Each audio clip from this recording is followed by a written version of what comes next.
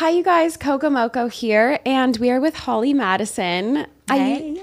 I usually do really long introductions, but we're going to talk about your story, and I think a lot of people know who you are, so we're just going to roll right into it. Okay. And I spent a flight to Europe and back reading your book Down the Rabbit Hole. Was this before TikTok brought us together with that weird glitch? Oh, or after? That was so it was funny. So weird. So you guys, I made this video about going to a haunted mansion Airbnb, and I made it in Splice, did the narration in Splice, completely separate, uploaded it from the square button. It wasn't I was even on one of your videos where I was use this sound. But for some reason, I posted it and then I came back and I had all these comments because it pasted your audio from when you were talking about the idol over my video just out of nowhere. Yeah. And everybody's wait, what's going on here? I don't get it. But I left the video up because it was so chaotic. Yes. I loved it. No, I know. I felt like it was almost became kind of an inside joke with our audiences because I was getting comments too. They're look at Holly's recent video. That's so funny. Yeah. Before I left for Europe was when we started talking about maybe doing the interview. Mm-hmm. And whenever I have someone on, I want to just really capture who they are and do as much research as I can. So I got the book, and then I realized too, I'd always known that you had done stuff after. Mm-hmm. And then whenever I was doing research, so many questions I think really just fixated on that part. And I wanted to talk about some things I found interesting, but also dive into more. Yeah, for sure. So yeah, I guess we'll just dive right in. It was actually also the audio thing was funny because I was with a client and we were in the studio and I'm do any of you guys know who Holly Madison is? They're of course. And I'm Aw. Yeah. And they were kind of these older, kind of record label people. And I was trying to explain to them what happened. I'm my audio's accidentally on hers. And I could tell it went over their head, but they were just okay, that's cool. You and Holly Madison. So they knew the connection, but they had no idea what was going on. Okay. So I want to start something that was really interesting. And you talk about this in your interview at Sloan as well. Mm-hmm. You grew up in a small town in Alaska and then moved to Oregon. But what do you remember about that time? Well, living in Alaska was super fun for me as a kid because it was a lot of just playing in the woods and using my imagination and just all these really unique experiences. And I moved down to Oregon when I was about 10 in fourth grade. And that just felt overwhelmed to me, even though the towns I lived in Oregon were not big cities at all. Yeah. They were very small towns, but it still felt way too much for me. Wow. And I found out later that I was on the spectrum and just never knew. So I think living in this really isolated place in Alaska was really helpful. Yeah. And then I just didn't really know why I was reacting the way I was when I moved to Oregon, because all of a sudden going to a bigger school and going to malls with fluorescent lighting and weird air conditioning, it would just set me off in all the wrong ways. Yeah. But I never knew why until a few years ago. Okay. And do you, I guess just in line with that too, do you look back at any of your experiences as well now that you're more a public figure differently, knowing that diagnosis? Absolutely. Yeah, I can definitely see it as a reason why maybe I felt comfortable and more drawn to certain situations that other people wouldn't be drawn to. But yeah, I was always making excuses for myself, well into adulthood, oh, I'm this way because I grew up really isolated, which doesn't make sense because my sister grew up the same way. She's 2 years younger and she's completely normal and fine. Wow. But I was just always trying to find the reason for what it was. And I never really knew until recently.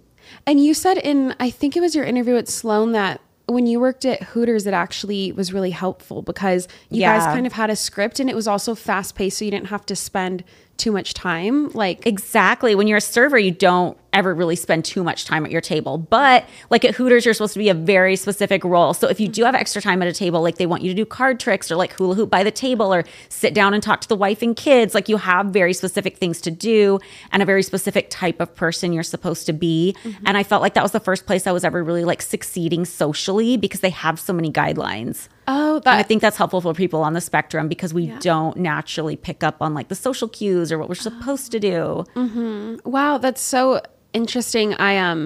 It's a little different, but just kind of relating to you. It wasn't until adulthood that I figured out I have dyslexia, and I used to be so confused because even typing and stuff, I would get things wrong. Yeah. And I was am I just not smart? And then I realized they're like, I knew what I was trying to communicate, but sometimes they were like, but it's interesting too, how you kind of learn about yourself, even being in like the public eye in a way, because people will notice things about you that you didn't even know maybe yourself. It's like a different perspective that you wouldn't get in any other, I think, profession. Yeah, even now with like my formal diagnosis, like I use a lot of things I've seen of myself on TV as examples, like because, you know, as somebody on the spectrum, like I don't really emote as much or show emotion. And they used to kind of like make fun of me for that on the show and play me off as like being a super bitch, or like, oh, your best friend just bought a new car. Why are you being a cunt about it? Sorry. Yeah. But it's like, I'm happy for her. I swear it's just, this is my face. I have resting bitch face all the time, or I'm playing with my hair. Like that's my stim. But it's like I have those examples for my diagnosis. I'll be like, well, you know, I was able to see, because honestly, like you don't see how you are reacting sometimes, and having like the cameras on me and being able to see that played back is helpful. Yeah. And I'm sure it really helps people too who maybe have something similar as well, where I always feel like there's certain people in the public eye who maybe don't even realize it, but they give silent permission to others to like be themselves or explore certain parts of themselves, because they're like, you know, I'm afraid that maybe I'll get made fun of for something, or I'm afraid that people won't understand me. But if there's someone I'm looking to who's like even bigger than me, like they kind of almost in a way to take the target off their back, because they're like, well, you know, they're giving me silent permission to explore this as well. And so back to like the Alaskan Oregon as well, when you were on the Paris Hilton podcast, you were talking about the names of your children, which I really loved. And I feel like it seemed kind of a nod to your background a little bit. Yeah, it totally is. When I was in Oregon, there was a girl who was 2 years younger than me in my sister's class, and her name was Rainbow. And I thought that was the best name. I was so jealous of it. And then I kind of forgot about it for years and years. I never had it like on my baby name list until I was pregnant. And then it popped back into my head. And I'm like, that's the perfect name. Yeah. And then I wanted to name my son Dragon, but that got the veto from his dad. And he was like, no, let's name him Forest, because he wanted to name him after one of his best friends. But I love that name too, because like I grew up in a forest. I love trees. Like even now, like my house in LA, it's in the Hollywood Hills, and it's just like surrounded by trees. And I feel like when I'm there, I don't even feel like I'm in Hollywood. I feel like I'm in the woods somewhere. So. Yeah. Yeah. And I think it was on that pod too, where you guys talked about how you feel like sometimes children kind of choose their names in a way, which... Yeah, that's my kooky spiritual belief. No, I feel like the message is given to you by the kids. And even like when I was a little kid, I didn't like my name, but I can kind of imagine why maybe, you know, my higher self maybe thought that would be a good name. Yeah. You know, it's so like when you say that too, the moment I heard you say that, I was like, you know, I think to me, you're really interesting, because you're like this kind of mirror of old Hollywood in a way. And yet you were I kind of characterize you with like Paris Hilton, in that you kind of redefined what celebrity was in the 21st century. And so it's like these two things happening at once. And you have even talked about in your book kind of your fascination with old Hollywood, and it's like your name's Holly, and it's like Hollywood. Isn't that funny? Yeah, it does kind of fit in that way. Yeah, it was like a premonition of what career you would go into. And you mentioned in the book that you loved kind of old Hollywood. What really got you into that? It was just something I was authentically drawn to when I was a really little kid. I remember once for Christmas, like my aunt gave me these Marilyn Monroe paper dolls, and I was so obsessed with them, and I got really into her through that. And just even things like family vacations, we'd go to like, they used to have a wax museum down by Knott's Berry Farm, and they had this display of like Jean Harlow, and she had this set that was very like 1930s, like glamour. But this is weird, because I'm also like really drawn to like really like morbid stuff. And like the Jean Harlow wax figure looked dead, and I thought that was like really cool for some reason. God. I don't know. Yeah, that's so funny. Well, and I want to get into that too later as well, kind of your fascination with like the morbid and the paranormal. It's something I'm so interested in as well, but I feel like people, like I don't always talk about it. But so then kind of in the old Hollywood realm, I want to talk as well about some of your time at the mansion, the Playboy Mansion.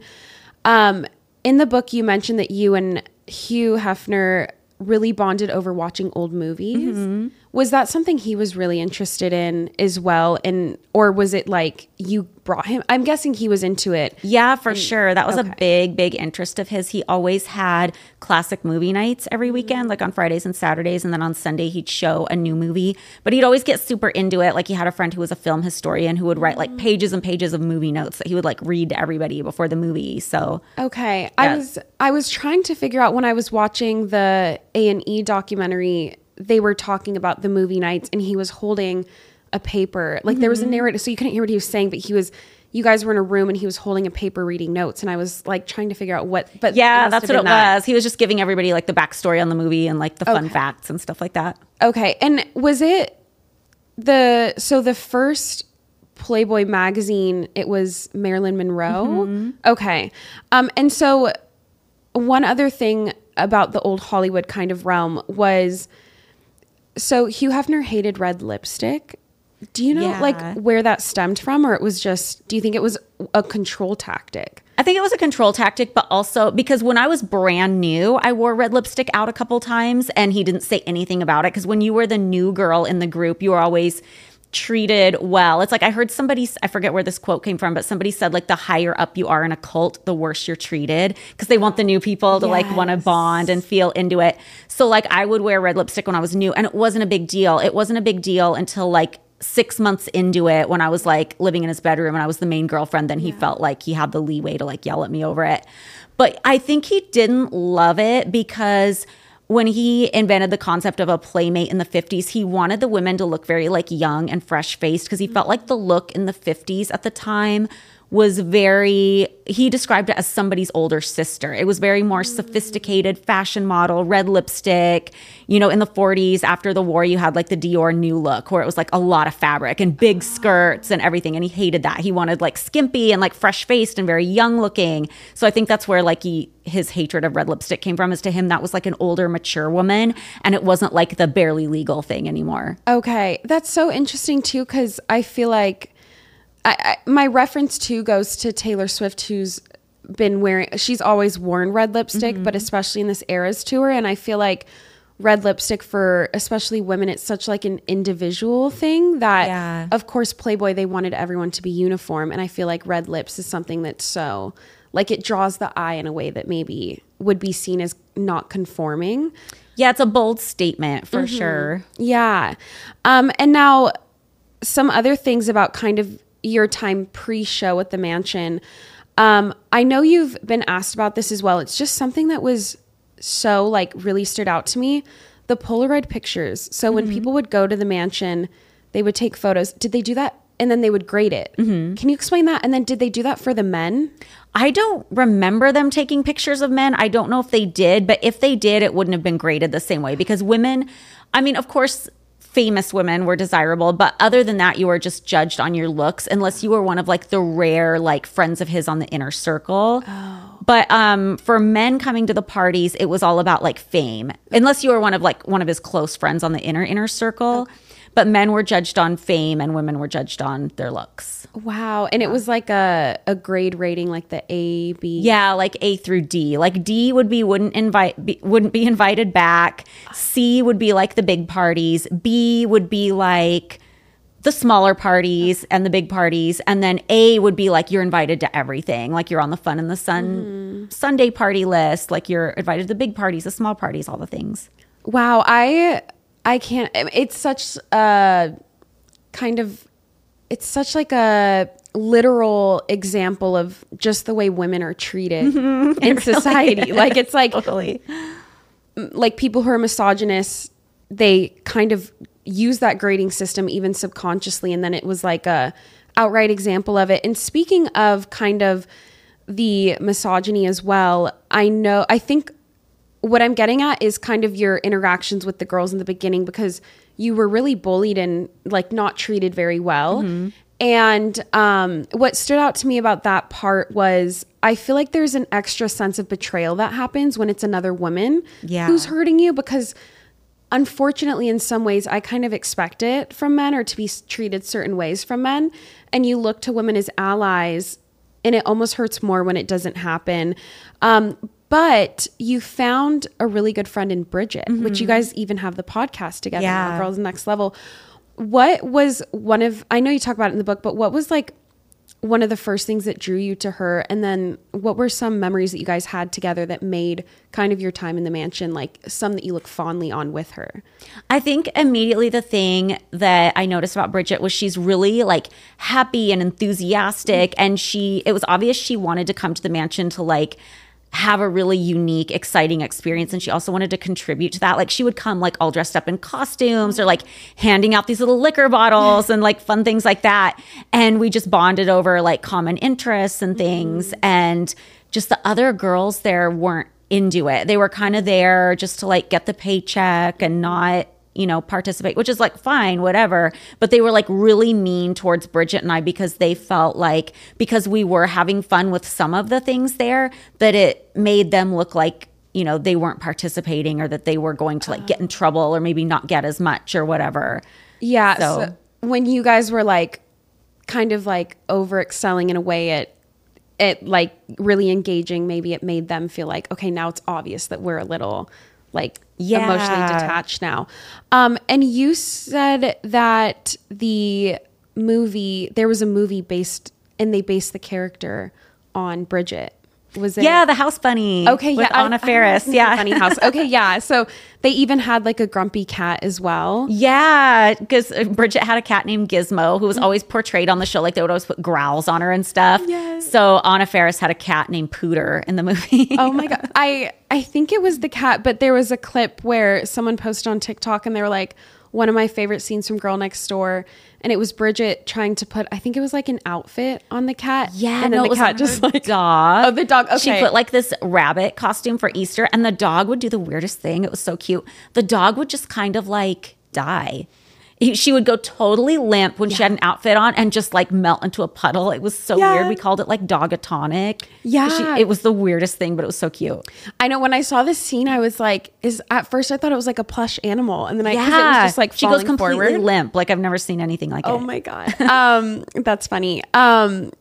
Do you think that this was something I was really interested in, and you might not even know the answer, but do you think that any of the former girls who were in the house were ever resentful that they left and then shortly after the show came around and it was super successful? Oh, I'm sure, because they used to really want a reality show. They used to always kind of like suggest it or like throw the idea around. And I think, everybody comes to that situation thinking they're going to get some kind of fame or some kind of stepping stone out of it, but it really wasn't happening for so long. So I'm sure they were like, what the fuck is happening, when all of a sudden there's billboards around town with our faces on it.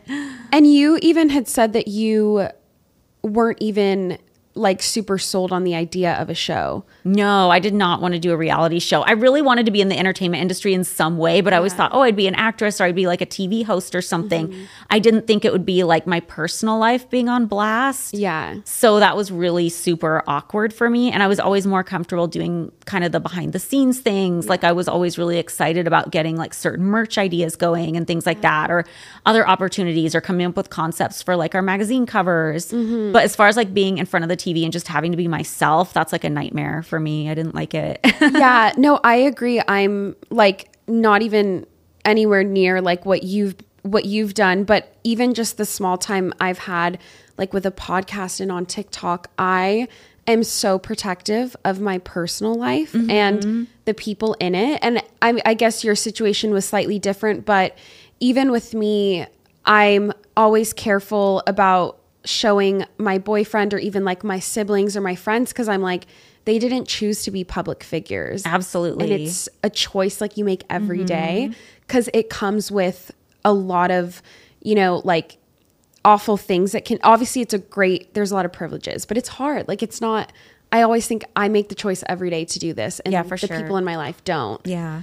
And now so we're kind of like going to get into as well the height of Girls Next Door, but leading into that, I want to ask, you had mentioned that some of the celebrities that you guys would meet would only acknowledge Hef and not you guys as people. It was so weird. Like, don't get me wrong. I don't expect everybody to be like fascinated with each one of us and stop and have a convo. But usually you like smile at the other people around or just kind of nod or whatever.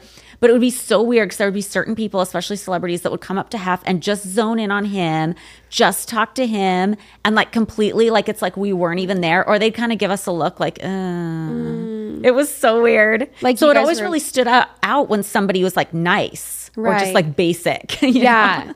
And you said you had an interaction like that with Paris Hilton. It was even before the Simple Life. Well, she was one of the nice people who would like always say hi to us and stuff. But that stood out because a lot of people didn't. A lot of people would just come up, say hi to Hef, and just kind of like sneer at us. I'm like, okay. Oh my God. And so once the show came around and you guys obviously became super famous, and which it seems like it wasn't even something any of you guys could predict. I feel like back then too, reality TV was so new, and whenever like I'll see comments sometimes that are like, oh, well, they were just there for the fame and it was like the magazine, but I don't think anyone could have predicted how big the show was going to be. Like, yeah, when the idea of the show was first brought up, I was really scared to do it, and I didn't anticipate it being a hit at all. I thought it would be like a one season wonder and then it would just like tank and be done. And I thought, oh, maybe if there's anything good we could get out of this, like maybe he'll finally give us a pictorial in the magazine because he'll think we're at least famous enough for that. Like, I thought that would be like the best case scenario. I thought it would be like a one and done. I didn't think it would be something that would go on for 5 seasons. Yeah. And did you notice a difference in how people or celebrities treated you guys before the fame from the show, and then once you guys were kind of the stars? Did people change the way they interacted with you? 100,000%. Yeah. It was like we were normal human beings again. Or sometimes people would be like, oh, we watch the show, it's really fun, whatever.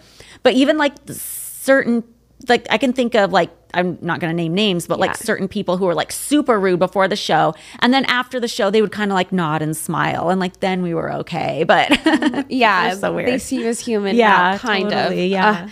Yeah. And then I also just wanted to ask about, I know you mentioned, I believe it was in the Paris Hilton podcast, that you guys didn't actually have that many like necessarily crazy stories with the celebrities at the party because they were well behaved in front of Hefner. Yeah. Can you explain that? Well, people always ask, like, they want to hear like crazy stories about what goes on at the parties. And I didn't really, like, I would hear that sometimes you would walk in and there'd be like an orgy in the grotto or something, but I never saw it because I was always sitting next to Hef and people would want to like behave in front of him because they want to be invited back. They don't want to like disrespect him or disrespect the property. But people on staff would always tell me that at the end of the night, after like Hef would go upstairs, then people would get rowdy because they're not afraid of, I don't know, getting kicked out or whatever after that. Yeah. It's so, the story about when you mentioned that, it reminded me so much. Have you ever visited the Hearst Castle? Yeah.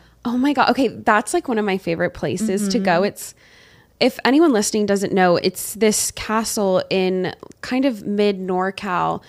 And the guy was a which similar to Hugh Hefner, he was like a huge publisher. And he would have a lot of the old Hollywood stars would take trains up to this castle and party with him because they wanted him to publish and talk about their movies coming up. And he was very like, he actually hated people that drank too much, the Hearst guy, and he would like blacklist certain people. And I remember them saying that he had this big dining table and people were so aware of like where they were sat at the placement of the table and how close they were to him was like their status at the time. Oh, that's how it was at the mansion too. Really? Like it was very strict as far as like who sat where, not just with the girlfriends, but like with Hef's friends too. And people would get so offended. Like if somebody didn't know and like accidentally sat in their spot, it was like a blow up.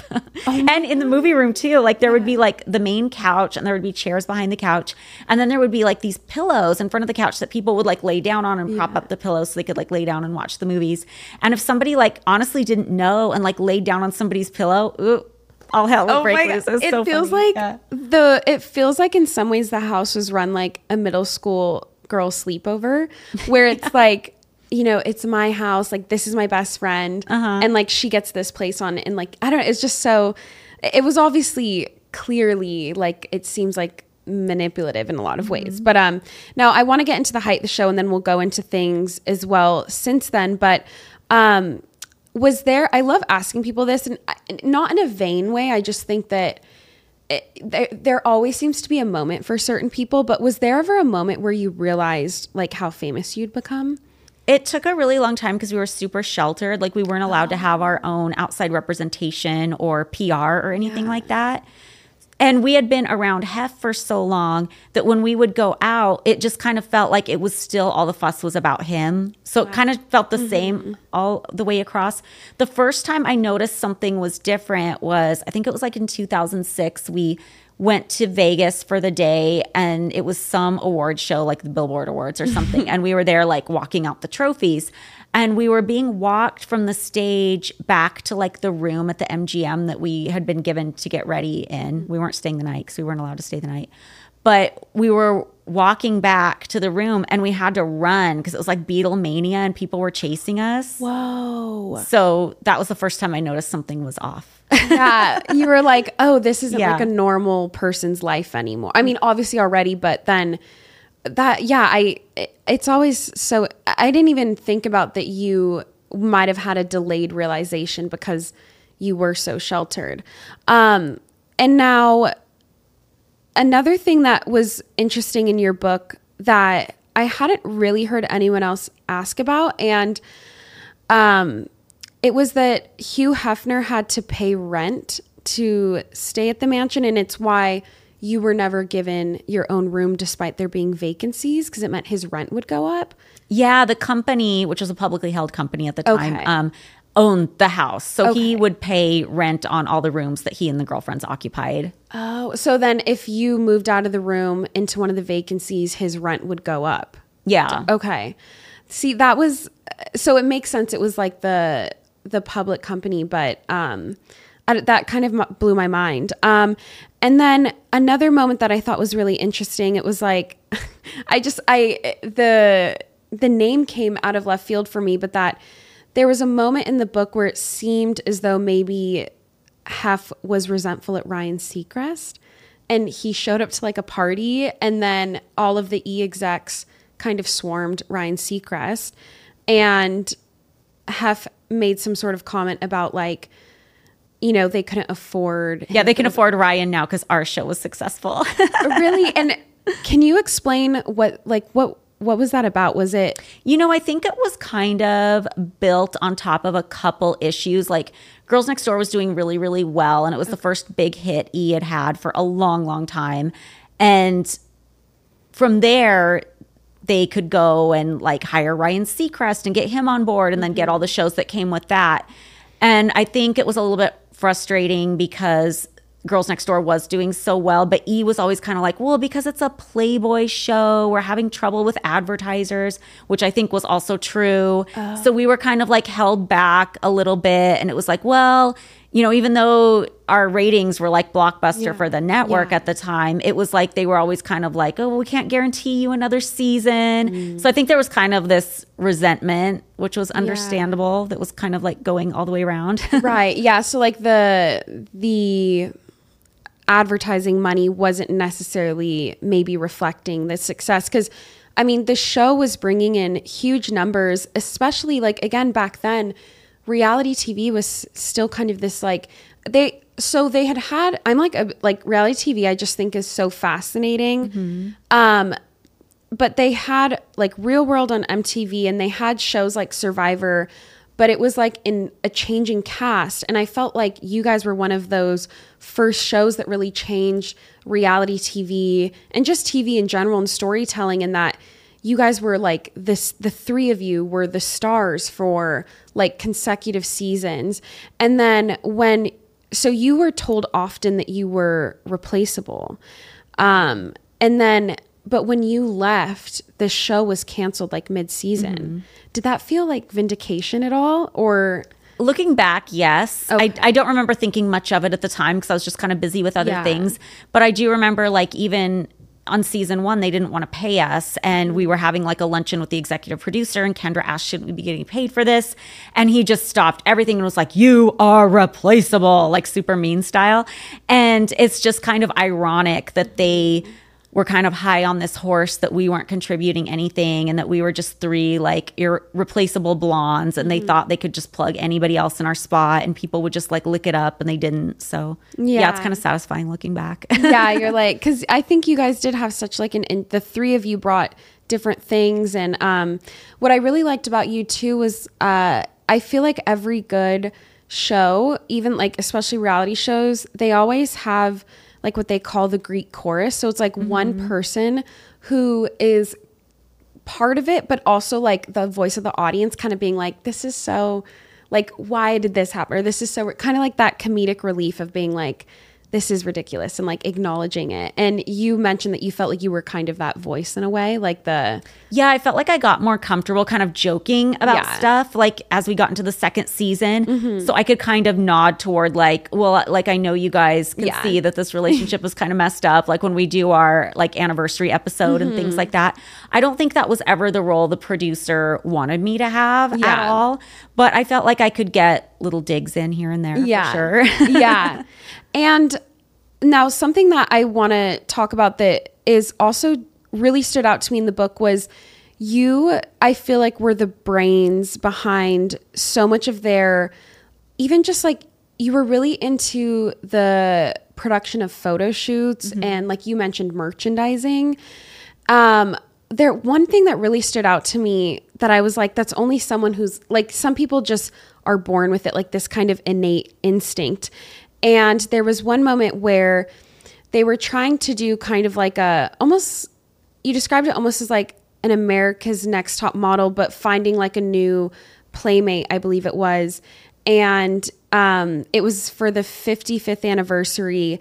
And that, I believe it was like you found one model who was maybe Russian, and it was a nod to the Gone with the Wind actress, or there was like some connection there. Oh yeah. Do you know what I'm talking about? I feel like I do. It goes back before the show though. Playboy started doing searches for like anniversary playmates. Like when the magazine would hit a milestone and be like, this is our 25th anniversary issue. One of the editors came up with an idea that was based on back in the 30s. They did a search for Scarlett O'Hara for Gone with the Wind. Yeah. So he wanted to do like a nationwide search for the 25th anniversary playmate. So every time there was a big anniversary, they would do that. So I wanted to do that for the 55th anniversary because it was my first time working at the studio when an anniversary had rolled around, and we did a couple episodes on it. So it was super fun. Yeah. And you really enjoyed the production side of things and putting photo shoots together and like even just the storytelling. Are there any photo shoots you worked on that you're really proud of?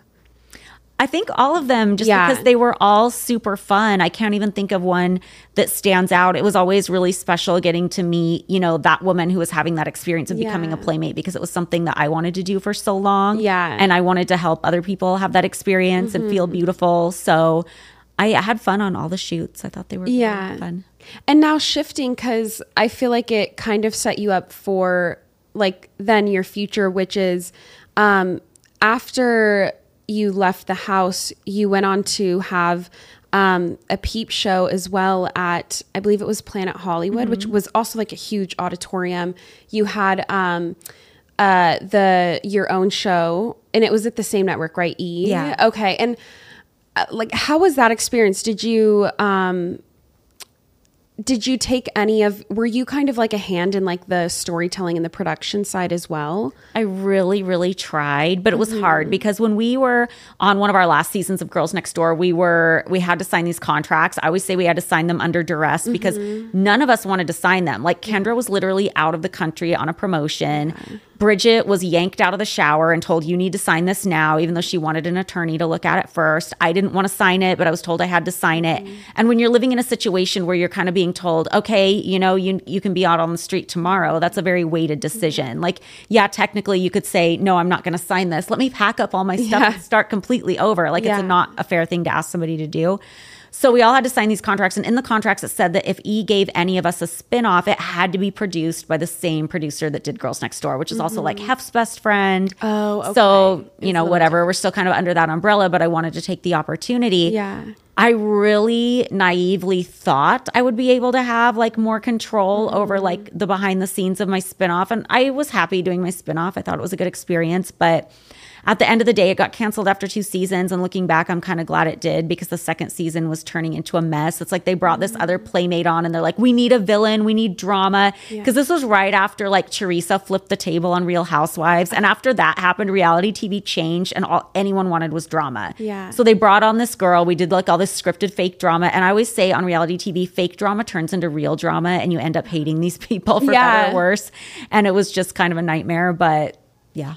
Yeah, which you even, I know you talked about it too, but like there was a certain scene in Girls Next Door where Bridget was upset because one of like the best photos that they had from your guys' shoot was you and Kendra, and she had to go take a final at school, so she wasn't in it, but that they kind of chopped different, they filmed like the back of her and Hugh in a room. She like begged for privacy to talk to Hef about this issue, and they're like, yeah, sure, okay, but she still had her mic on. It was like one of those moments like in the Jinx, where the Robert mic off.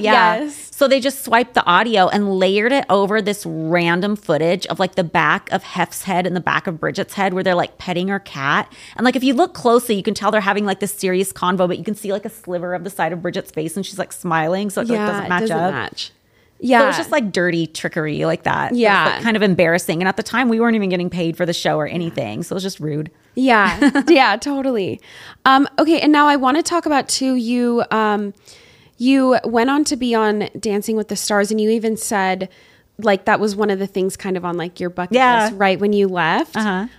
So what was that experience like? And did you have now a different interaction with production because it was now a whole new kind of team? And did it make you realize like there are different production styles, but you were maybe used to what was happening at the Girls Next Door? Or? Yeah, for sure. I mean, Dancing with the Stars was a really special experience. Like back then it was on ABC and like 25 million people watched it every time it was on. And I noticed it was something that people could go on and kind of like relaunch their careers off of. Like that was how big a deal it was at the time. So I got the opportunity to do that. And it was interesting, because I'm working with these producers who are trying to get me to say certain things and craft a certain storyline.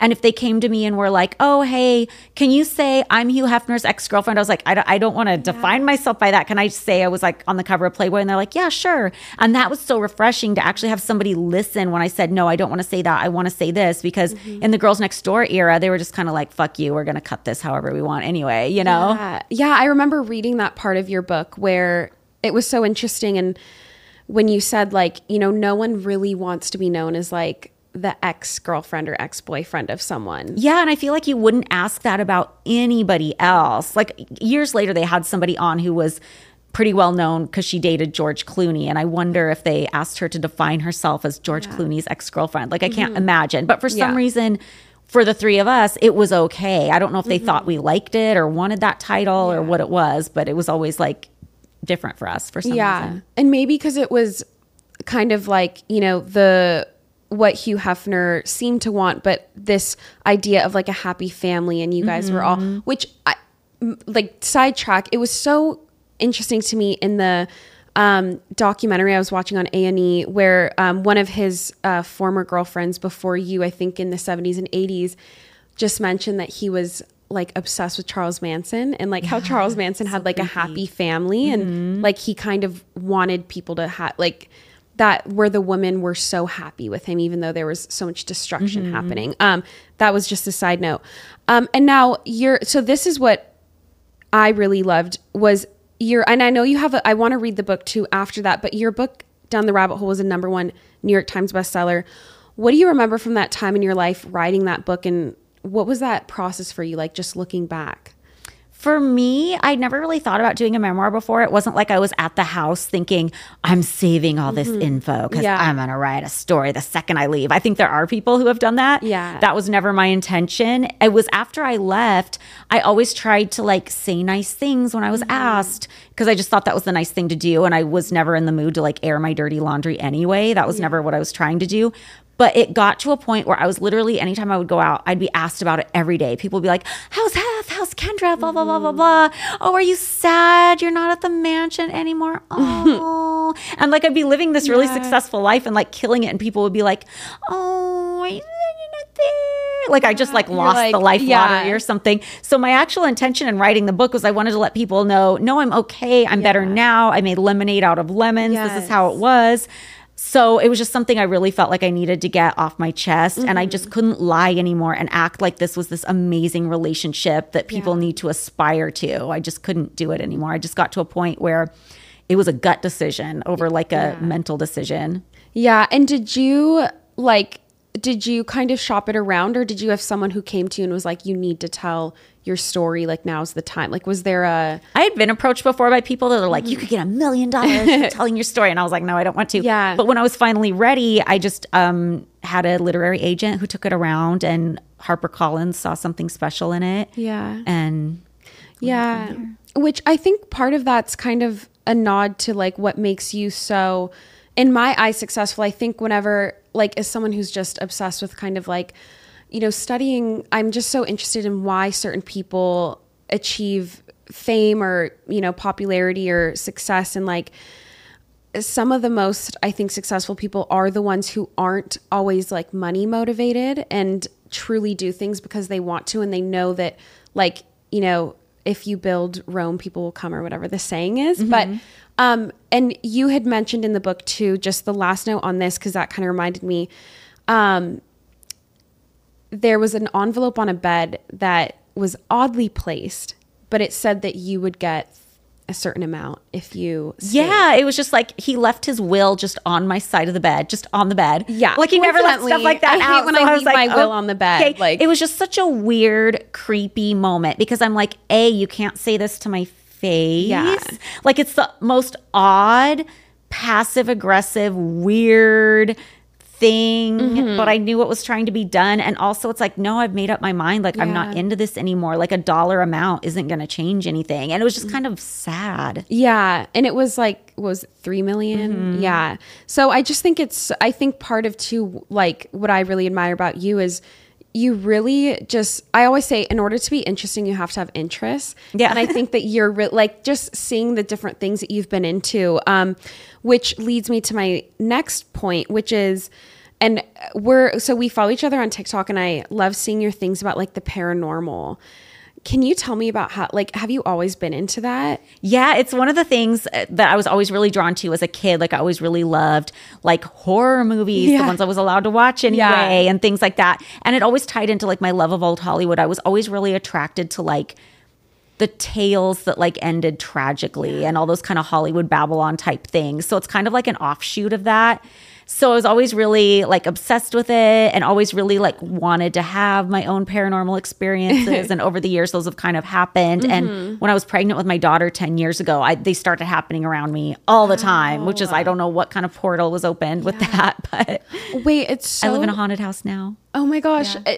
It's so funny you say that because I like never talk about this. And I don't know, I go back on the fence if I'm like, I feel like sometimes when I say I believe in it, it like opens me up and I get scared. But when I was younger and I was in middle school, my mom was pregnant with my youngest sister, and the weirdest things started happening in our home. There was, whenever there was a few days where when we left the house and like we were at school or parents were at work, we didn't have a home phone, but someone would call 911 from inside our house, and the police and firefighters showed up like multiple times. That is so weird. That could make such a good Twilight Zone I know, episode. like why? Yeah. It reminds me of that old Twilight Zone where the lady's getting all these calls. She can't figure out where it's from. And then they follow the phone line and it fell on her husband's grave. Oh my God. Yeah. Or I like love that story. It makes me think of like the movie where it was the girl babysitting and then they're like, the call's coming from inside the house. Yes. It was like that.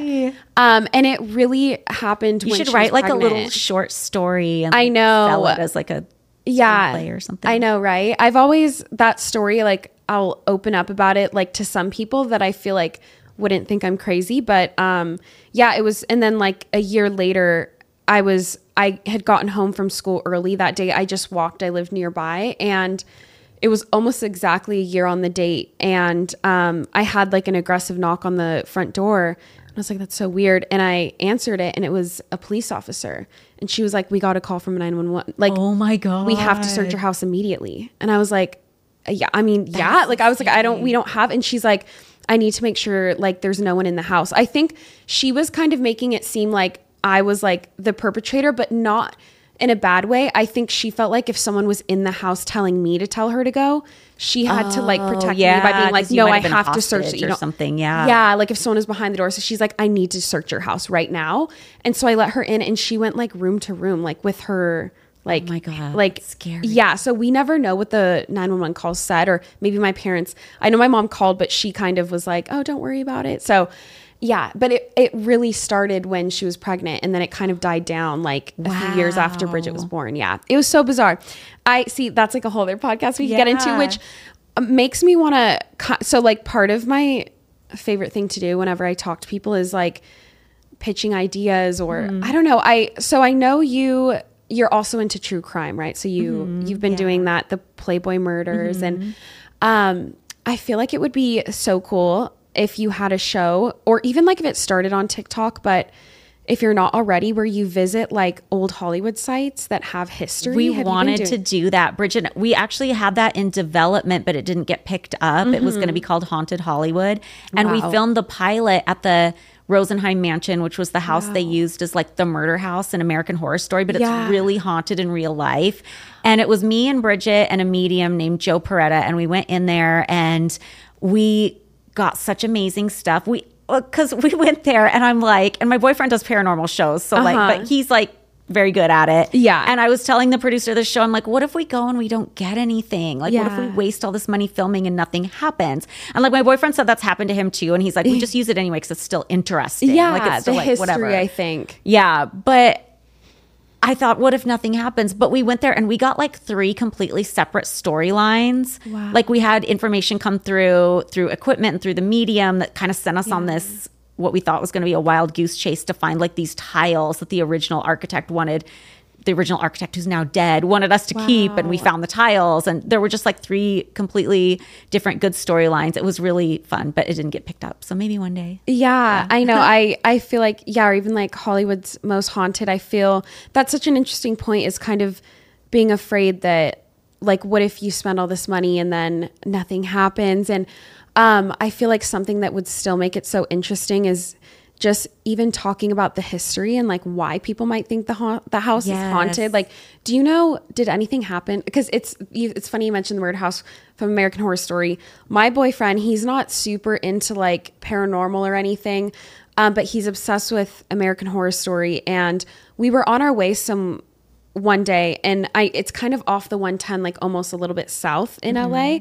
And he made us like, he's like, it's on the way, we have to stop. So me and him, it's like there's like a gate around, like a chain link, and he like got out and took photo. Like he was so excited. But yeah, I think, do you know what the history is of that house specifically? Yeah, well, it was built in like the early teens, and it actually was used as like a nunnery for a while. Nuns lived there, and they built like a chapel on the side of it. And there was rumors that like a nun was pregnant and like jumped out of the 2nd story window. Oh, okay. Which is not confirmed, but that was one of like the neighborhood rumors. The lore. And people who've gone there, like we had a witness who was a fan of American Horror Story and has visited multiple times.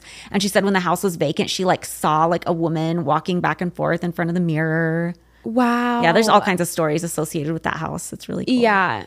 That's so interesting. I know, I feel like even if it started as, I know you guys have you and Bridget have Girls Next Level podcast, but even like a show where I think that would be so cool. I also feel like I'm manifesting that maybe this will happen, but if you and Lana Del Rey, like if you were ever in one of her music videos, because, oh my God, I would die. That would be so cool.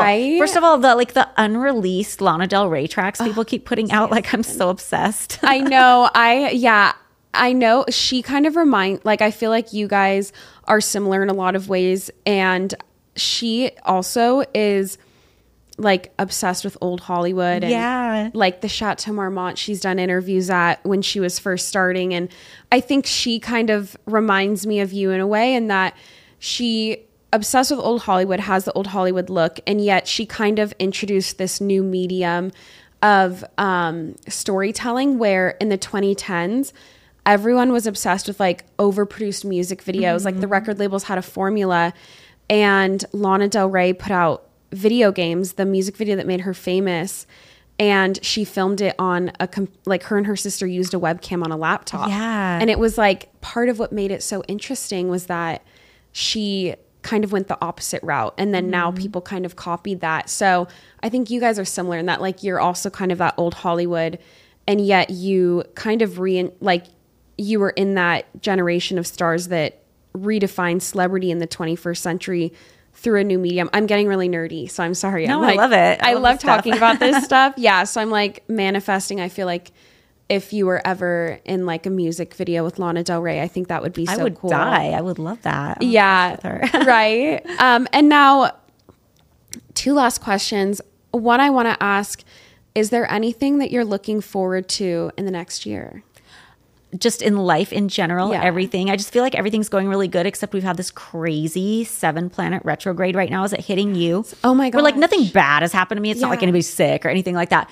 But it's just like any minor inconvenience that has happened. Or I'm getting ready to like launch season 2 of the podcast next week, and I want to do all these things to upgrade the podcast. But like everything I do, I have to do like 3 times over because it keeps going wrong. And I'm just like, if one more thing happens, like my house needs a mold remediation that we're doing right now. It's just like my dog is sick, like just all the things. It's just like, if one more thing happens, I'm just gonna throw myself on the floor. Yeah. So it's like not a pity party because like nothing bad has happened, and it's really all coming because I'm busy with opportunities that I love. But it's just like more of the same. I'm really excited. Like I'm doing season 2 of the Playboy Murders that comes out in January. I have another show with ID that's coming out later that's not announced yet. I'm excited for season 2 of Girls Next Level podcast. And anything else I might think of. I'm just excited. I'm glad to hear about like the season 2, and I know I said 2 questions, but I get excited, and then 2 questions before that is, 1, do you know what your big 3 is in astrology? Yes, I'm a Capricorn sun. I'm an Aquarius rising. I'm a Libra moon, but I'm also a Scorpio Venus, and I really connect with that. Like I feel like that's such a huge part of my personality. But also, are you into like the midheaven sign? Because the midheaven sign is how the public perceives you. Yeah, which is fascinating. And I guess if you lean into that, you'll do really well. So I'm a Sagittarius midheaven, which I think makes sense because like Sagittarius is like the storyteller, and they kind of speak without caring if people are going to give a shit sometimes, you know? Yeah. Sagittarius, I feel like, especially for women, because Sagittarius is the sign of good luck because it's like ruled by Jupiter.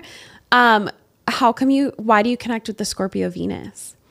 Because Scorpio Venus Venus rules everything like love life, and Scorpio is very like dark, super intense, super kind of like obsessive.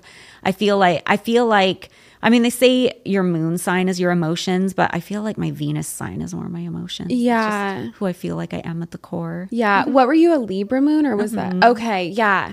And then what was the rising? It was. Oh, Aquarius. Okay. I'm an Aquarius sun. Awesome. Yeah. And then that's why you love all the technology and the trends and things like that. Yeah. It's so interesting because I'm the Aquarius sun, which is like that. And like the community, like being obsessed with like the bigger picture. And then I have a Gemini moon, which is like, Gemini is sometimes the sign of like immediate technology and stuff. Like, so anyways, I'm trailing off. And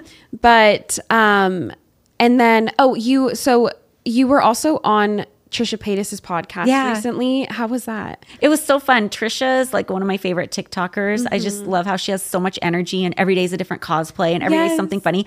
Like the new thing I'm obsessed with. Have you seen how she does like the barmaid thing, like the medieval barmaid, where she's like, "Hello, traveler." Yes, and she has the ears. She's like a witch, kind of. And I think it was inspired by this other lady who used to come up on my For You page, but after Trisha started doing it, that lady's not on my For You page anymore. But there was a lady who was like always medieval, and she makes it look like you're just walking into her inn, and she's like, "Hello, traveler, let me get you some soup," or something like that. So I haven't confirmed with Trisha if that's where she got the inspo, but like I'm obsessed with it. Yeah, I love that. And even in the podcast, she like matched you, and you guys had matching.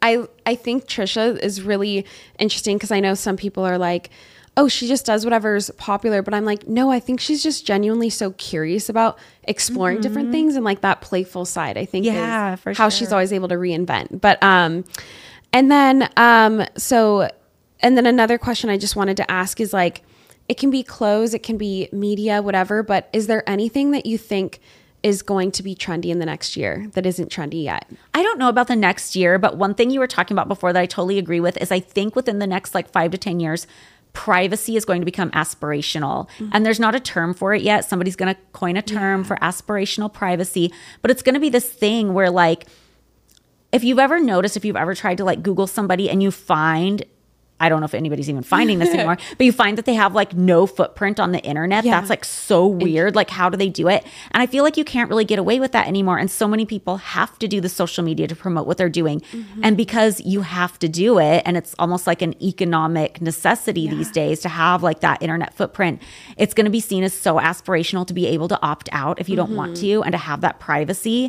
And people are going to want that hard. Yeah, I know. I think that like, especially with Gen Alpha, and I think we saw it kind of with Gen Z a little bit, but that there's this understandable resentment towards being online because they were the kids who like had, like they were going into school, they had a sense of community, or even like Gen Z, they were about to graduate high school or college and go to prom, and that was ripped away from them overnight. Yeah. And then they had to go online and they had to be on Zoom. They had to like, you know, apply for jobs and be in Google Hangouts, and they didn't get to like make a community at work. And Gen Alpha especially, and I think that they're going to like really resent that they have to be online and like go so opposite. And I also think that like even me, who's kind of an influencer in a way, but Gen Alpha, I think isn't going to think it's that interesting. Like I think generations before, like my generation, we were like, oh my God, being like a celebrity or influencer is so cool. Like, Yeah, like everybody wants to be a YouTuber. Yeah, I think they're going to kind of want, maybe it'll be aspirational in some ways, but they're going to be like everyone, like it's not that interesting. Like it's going to be. Yeah, like there's always going to be those people who are like really want the attention. Yeah. That's always going to be a thing. There's always going to be people who want to become famous. But I think there's going to be a huge strain of people that come up that are going to be like, that's cringe. I just want to be private. I just want to do my thing. And I think real life experiences are going to become fetishized. Yeah. And rightly so. Oh, yeah. Because we're so like, who knows when the next pandemic's coming and when the next wave of you need to be shut in is going to be, and it's going to become aspirational to go do those real life experiences and maybe not drop that much about it. Like, I mean, Burning Man is in the news right now. And I got to go to Burning Man one time because my ex-husband was super into it. And I got to go in 2013. And that was the last year that Burning Man was kind of like, not a private thing, but it wasn't online, because in 2014, the billionaires started bringing their own cell towers, and you would see in real time on social media all the models and influencers and their burner outfits and stuff like that. But I was lucky enough to get to go on the last year before it went online, and you literally, you got in a camper, if you were lucky and even had a camper or a mobile motorhome or whatever it was, and you go for a week and you're completely offline for that week. Like people would post stuff on their Instagram, like a sign that said "Gone to Burning Man," like be back in a week. So people knew that they couldn't be. Yeah, so you're totally gone for a week, and then you can like post a few pictures when you get back. But it was kind of this really cool experience, and it had mystery, and nobody knew what was going on. And we've just lost that. And I hope we kind of get back to a place where like real life experiences are kind of like fetishized and valued, and I think romanticized. Yeah. There was a video that I saw on TikTok of the Beyonce concert, and someone was scanning and like filming the kind of celebrity area with their phone, and it was so kind of like not sad, but everyone had their phone out and was filming, and Justin Bieber was the only one without his phone, and he was just like, and I was like, oh, Justin Bieber is the future. Yeah, no, right? I mean, you heard it here first. Yeah, and I don't know if you've had like this interaction. Also, sorry, we're 7 minutes over. Sorry, do you have like 2 more minutes? Okay. Justin Bieber has talked about it. I don't know if you've experienced this, and I always empathize. I sometimes say that I think fame can be a type of trauma, and like it's such an experience that so few relate to, and it upends your life. But that, especially since the age of phones, where like certain celebrities will never have a normal interaction with a stranger again, because it's like a person filming them and like not even making eye contact, but like filming them and looking at their camera. Do you ever feel like, do you ever notice that there's, do you mind it or do you not? Like if someone comes up to you, do you prefer someone to just have a genuine conversation, or do people usually film you when they meet you? I have had a lot of people come up.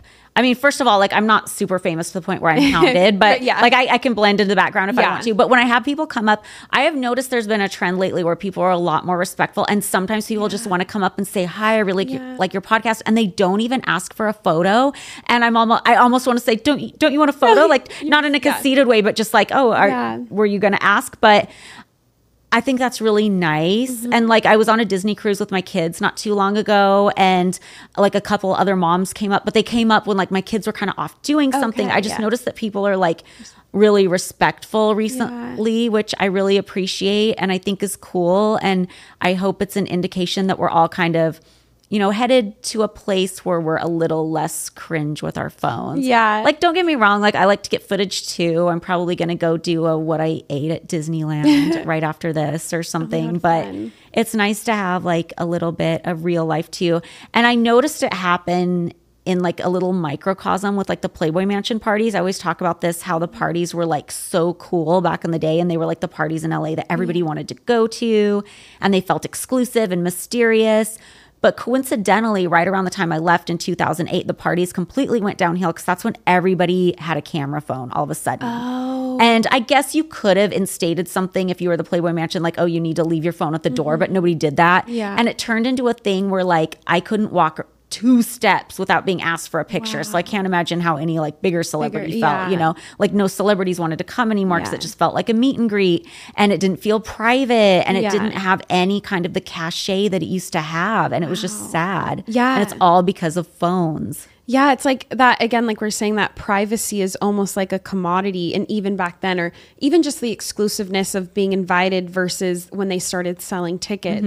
And you had mentioned in the Pairs pod that like there were 2 celebrities that would go during Halloween in masks and talk to the girls, and then they'd reveal themselves at the end. Who is that? It was Leonardo DiCaprio and Tobey Maguire.